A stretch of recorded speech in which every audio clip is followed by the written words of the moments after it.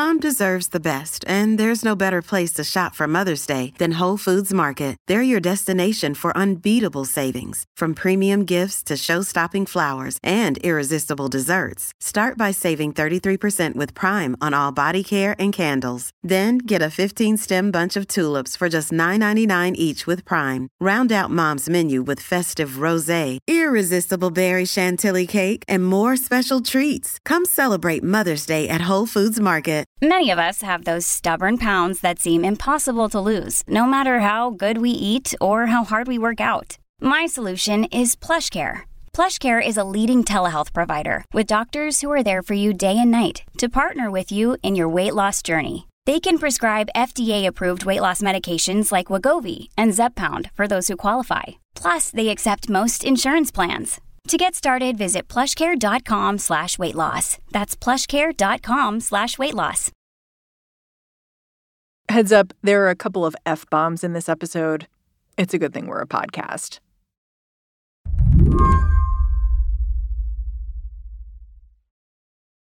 Justin, can you describe the hype about Kamila Valieva going into the Olympics? I think the words best short program of all time were used, and there is very much a case that right now, Kamila Valieva is the best women's skater in the world. Justin Peters is covering the Olympics for Slate. And yes, we're going to talk about how this 15-year-old skating phenom, Kamila Valieva, popped a positive drug test. But before we get into all the controversy, Justin says it's worth noting just how good Valieva is, banned substances or not.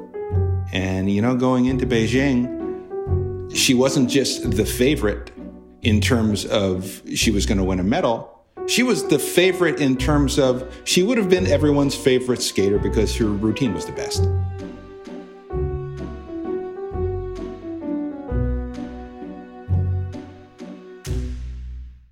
What do you make of what you just saw from Kamila Valieva? It was incredible. History was made, but there was... I was watching tape of former Olympians Johnny Weir and Tara Lipinski analyzing Valieva's form, like before any scandal broke out. And they were just so effusive, the way they spoke about her. She is the triple threat, technician, artist, and she is so mentally tough. And inspiring. My goodness, if that performance didn't inspire the whole world to take up ice skating, I don't know what would. But they described her as a rainbow at some point. She's a perfect rainbow. Look how beautiful the extension is. She combines all of her jumps and melts them into the program, almost like each piece is a puzzle piece. There's nothing that is too much. She's just graceful on the ice. She makes it look really easy, and she allows us to be swept away in her work. It has been a precipitous fall from grace. When the news broke that Valieva had come up positive for a banned cardiac drug back in December, the outcome seemed obvious. Most countries would pull an athlete like that out of competition. But Russia's not most countries. So now, Valieva is still skating, still racking up high scores. She's just banned from the medal ceremony. But just the headline here, as competitors, as Olympians, your reaction to the news in the last hour?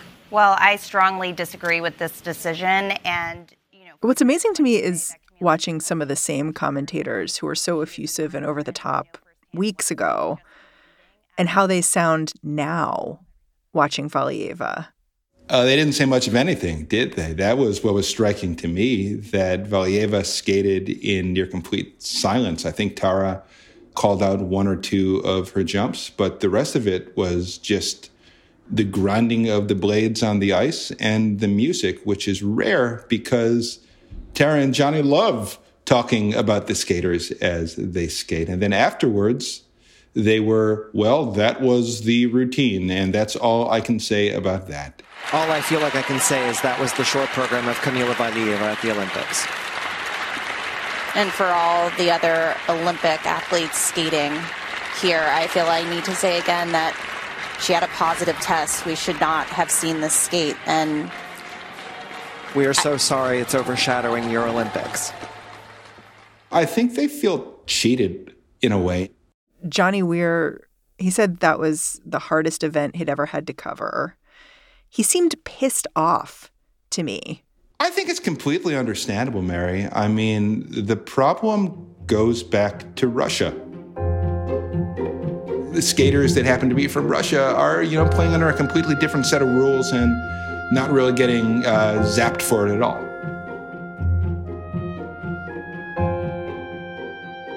Today on the show, how Russia gets away with it. I'm Mary Harris. You're listening to What Next? Stick around.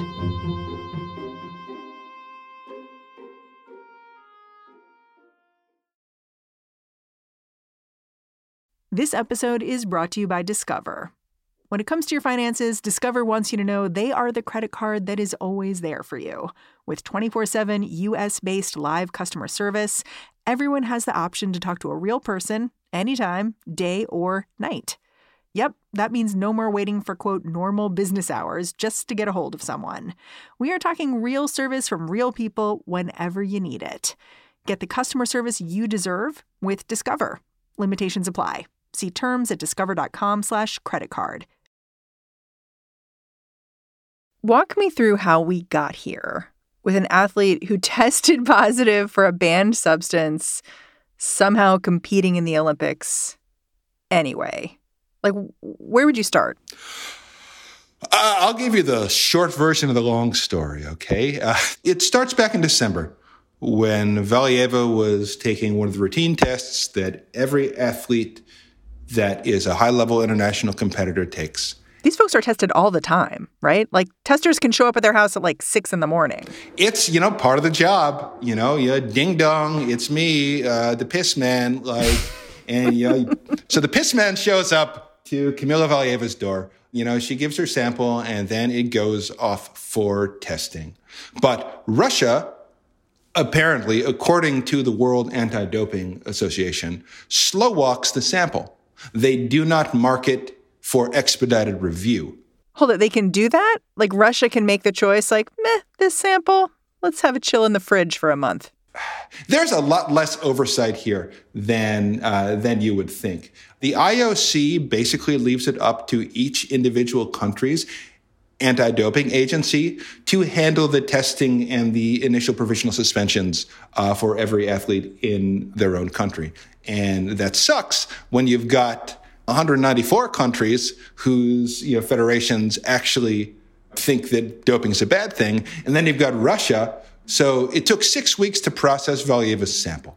And in that 6 weeks, she competed, right? She competed. She made it her way all the way to Beijing after competing in international events, competed in the team's event for Russia, the Russian Olympic Committee, led them to gold with a dazzling routine.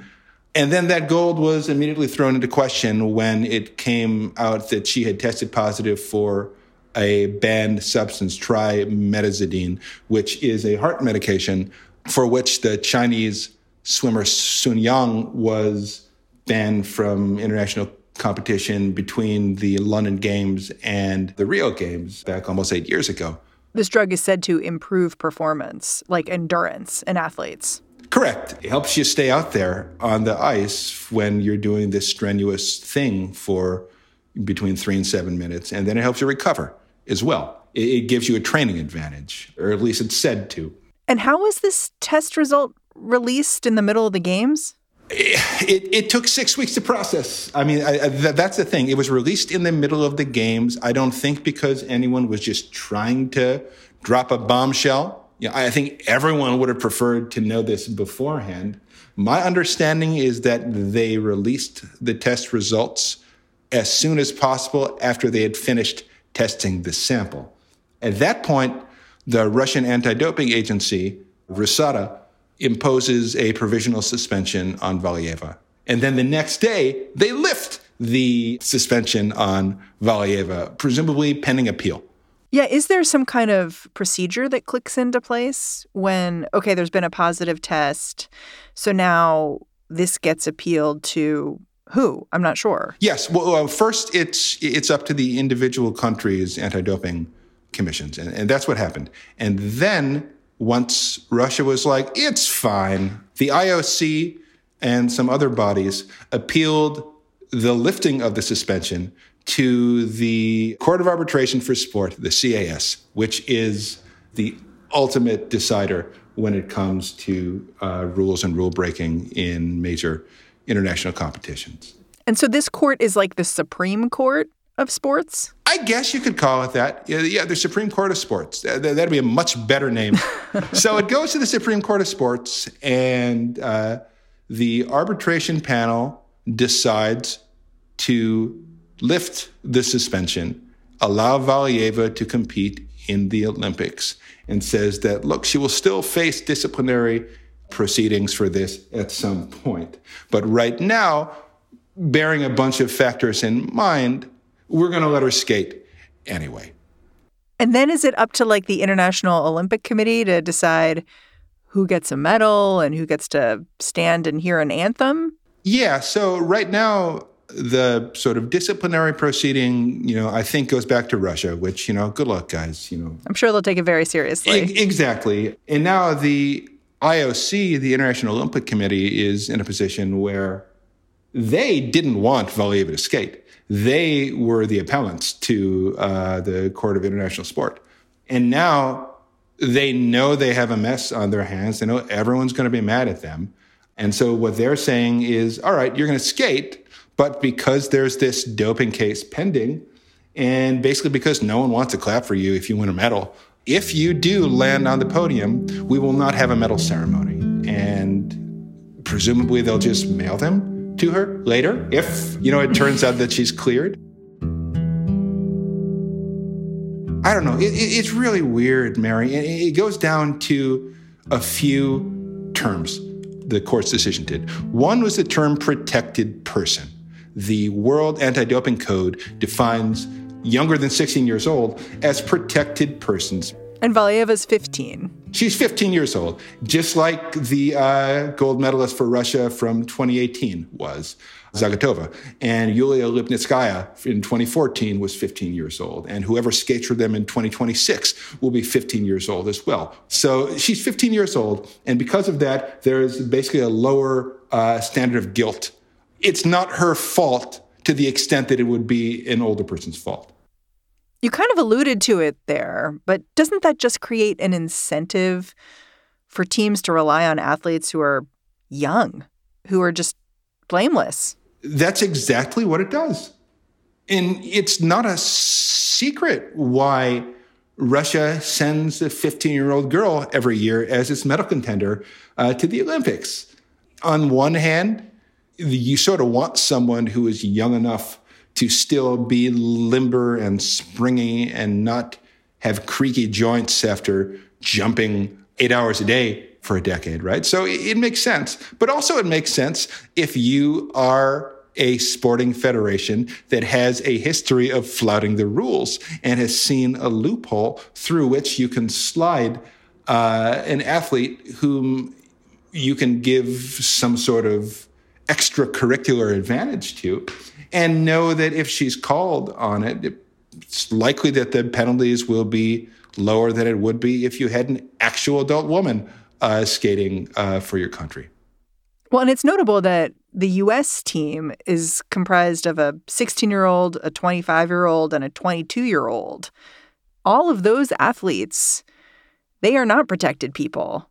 So not only can they not dope, but they wouldn't get this kind of ruling if something was snuck into their coffee even. No, they wouldn't. And you've seen this before.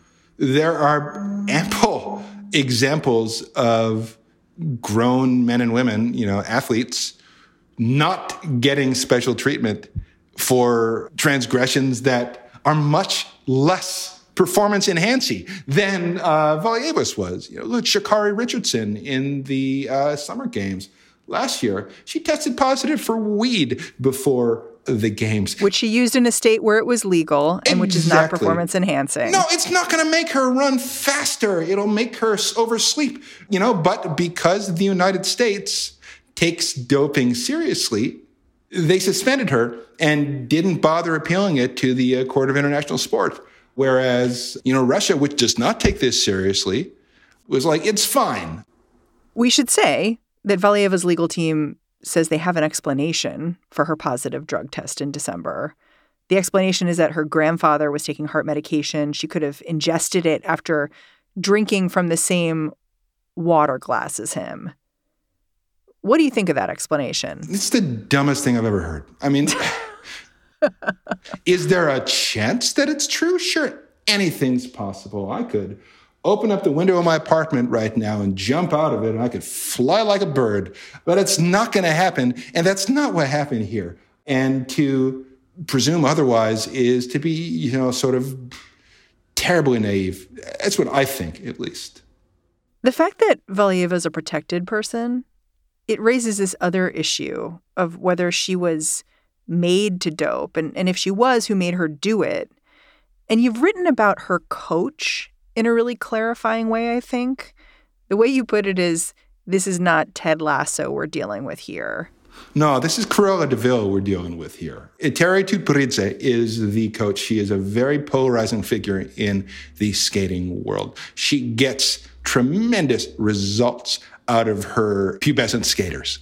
They're always pubescent skaters. So she's done this before. She's done this before. She was Alina Zagatova's coach when Zagatova won gold for Russia in 2018 in Pyeongchang. Also 15 years old. Also 15 years old. She was Yulia Lipnitskaya's coach, as I mentioned, in 2014 when she... Also 15 years old. Also 15 years old. And the reason why these names might not ring a bell to our listeners is because Tutberidze's skaters have a habit of disappearing from the international scene pretty soon after the Olympics. Yulia Lipnitskaya entered residential treatment for anorexia a few years after she won gold in the teams in 2014 in Sochi.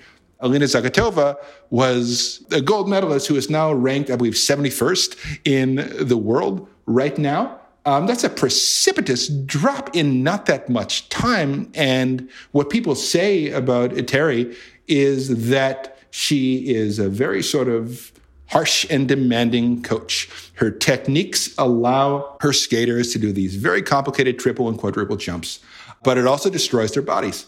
The way you put it was, she's a coach with a habit of using skaters up quickly because for her, they're an infinitely renewable resource, which made me so sad to read, but also seemed very on point.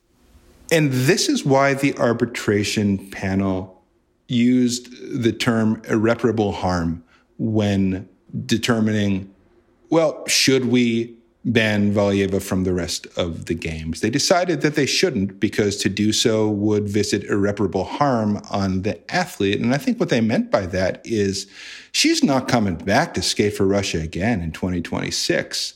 Her window for international competition is this week.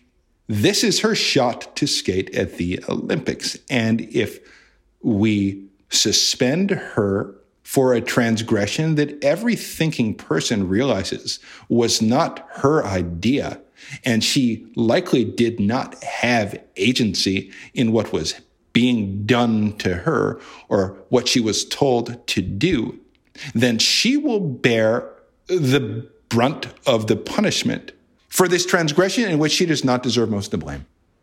You know, I look at that, though, and I think the irreparable harm was done. I mean, it's true that she may not come back to skate again, but if you're talking about the real harm, I'm not sure that the real harm is in keeping her off the ice. I feel like the real harm is letting her get on the ice so young with someone pushing her so hard in the first place.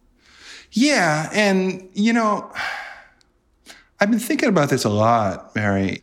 What is the point of ethical code for sport? Is it to be scrupulously fair to every individual athlete who may or may not be, implicated in something that might affect their performance? Is it to give Valieva the fairest shake possible? Or is the point of a code of ethic for sport to ensure the most level playing field for all competitors and thus to not care so much about irreparable harm done to the competitive prospects of any individual competitor so much as the irreparable harm done to the integrity of the event altogether. And I gotta think that it's the latter, that the point is to make it fair for everyone, not to be fair or unfair to any single person. And that's what I think sort of sucks about this. After a quick break, Justin Peters will be back.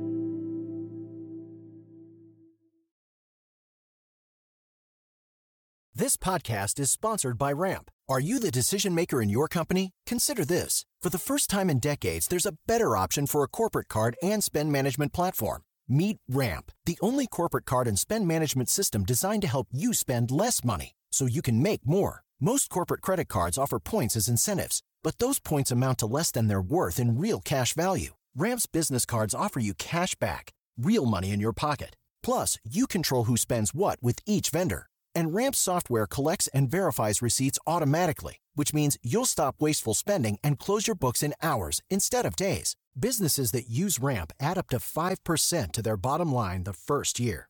If you're a decision maker, adding Ramp could be one of the best decisions you've ever made. And now get $250 when you join Ramp for free. Just go to ramp.com/easy. Ramp.com/easy. RAMP.com/easy. Cards issued by Sutton Bank and Celtic Bank, members of FDIC. Terms and conditions apply. Hi, this is Dahlia Lithwick, host of Slate's legal podcast, Amicus. If you're listening to this show, you might be interested in Amicus's live show that we're hosting in Washington, D.C. on Tuesday, May the 14th. My colleague, Mark Joseph Stern, and I will be talking to some amazing guests, including Sherrilyn Ifill and a sitting state Supreme Court justice, all about how originalism, a relatively recently invented way of interpreting the Constitution, has taken over the Supreme Court and radically reshaped the law. It's been doctrinal rocket fuel for the conservative legal movement and facilitated the rolling back of abortion rights, the expansion of gun rights, and the obliteration of the separation of church and state. And as another wildly consequential Supreme Court term careers to its end, the court's originalists are on a tear. But there's something you can do about it, and we hope you'll join us in D.C. on May 14th to explore the possible pathways out of the current situation. Go to slate.com/Amicus Live for tickets.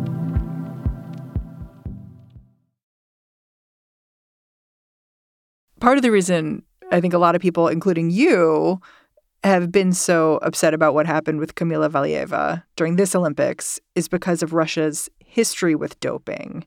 And I'm wondering if you can tell the story of how we know about that history. It goes back to the 2014 Sochi Games, right? Yeah. So, back in Sochi, the 2014 Games, which were the Putin Games, they were being held. It's their unofficial title. The Putin Games, yeah, unofficial. Yeah, that's right. That's what it said on the T-shirt. Russia won the most medals in Sochi. And then a little bit later, it came out that a lot of those medals had a taint to them. A little asterisk. A big old asterisk. A whistleblower in the Russian anti-doping lab came out. This person is now in hiding, by the way. Came out and, said that during the games, there were squads of Russian operatives going and switching the urine samples. They had a bunch of athletes who had been doping under the supervision of the Russian state, and they had been passing dirty urine during the games, and then in dead of night, Russian operatives were creeping into the lab, replacing the dirty urine with clean urine that had been collected before the games, and then sending that bogus clean urine on for testing so that it appeared that all of these athletes were winning fair and square. And it wasn't just the pee switching. This guy who came out as a whistleblower, he was also like, by the way, I designed the doping. I came up with the cocktail of the doping. I decided what alcohol to mix it with, like whiskey for men, vermouth for women. He had a whole plan. He was kind of proud of it. My favorite quote from this guy is, all athletes are like small children. They'll put anything you give them into their mouths. Well, there was actually a Times op-ed in 2017, I believe, from the World Anti-Doping Agency investigator who looked into this. And he said, basically, when you get to a certain level in international sport in Russia, you have no choice. You dope or else you don't compete.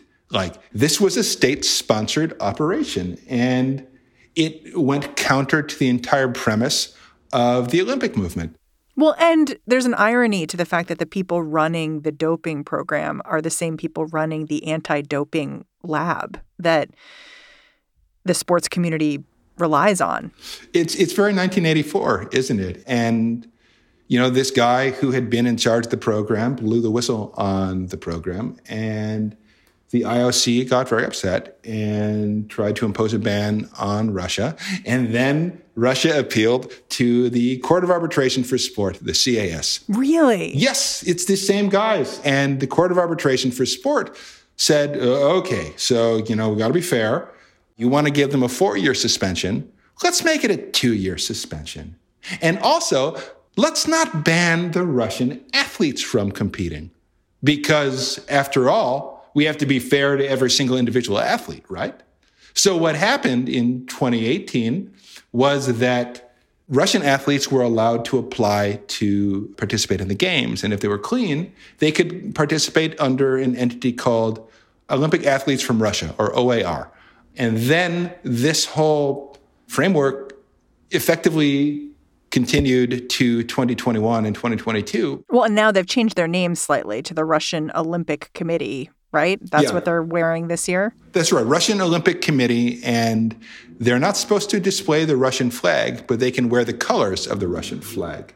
They're not supposed to say the word Russia, but in practice, as anyone who's watched the games knows, the commentators say Russia all the time. The Russian Olympic Committee, the athlete from Russia. It's a distinction without a difference. There's something I've been thinking about when I look at Russia's history with the Olympics and how they were, quote unquote, punished for what happened with doping in 2014. And the thing I keep thinking about is that it's very obvious, how you would actually fix the problem that happened, right? You would not have the individual host countries all testing their own samples. You would come up with some kind of neutral way to make sure that what you were seeing from these athletes was real. Was that even considered here? That works in theory. In practice, I don't know how effective that'll be. I mean, I feel like there would be just as much obfuscation if the testing was the province of some, grand international body trying and failing to track down these samples in a sort of timely manner. And yeah, you could say, well, if you don't let our testers in, you can't come to the Olympics. But the IOC tried that, and the Court of Arbitration for Sport said, nope, sorry, you can still come. Point is, that's what's so maddening about this. There are no easy fixes. There are no easy solutions here. The Olympic movement, which you'll hear a lot about if you watch the games, is supposed to be, you take an event like the Olympics, right? And you use it to build a peaceful and a better world. And that's all fine and dandy in theory, but... Is there a peaceful and better world without any consequences for people? No. You can't have peace and you can't have progress without consequences for malefactors. You can't. You just can't. You need punishment. You need actual consequences. And that is what the IOC has been unable to provide. And that is part of what makes these Olympics such a tortured and difficult viewing experience. I'm still loving them, but, I sort of hate myself for it. Justin Peters, I'm really grateful for all of your reporting here. Hey, thanks for having me, Mary. Justin Peters is a Slate correspondent. And that's our show. What Next is produced by Elena Schwartz, Daniel Hewitt, Carmel Delshad, and Mary Wilson. We're led by Alicia Montgomery. And I'm Mary Harris. Tomorrow in this feed, it'll be What Next TBD with Lizzie O'Leary. She'll be here Sunday, too. And I will catch you back here bright and early Monday morning.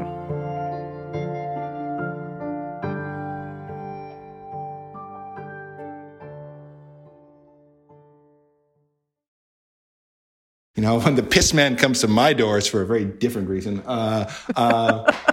Anyway. I hope the piss man's not coming to your door. No, well, you know, I'm not listening to the phone book anymore. Buckle the fuck up, podcast listeners, because here I go. With the Lucky Land Slots, you can get lucky just about anywhere.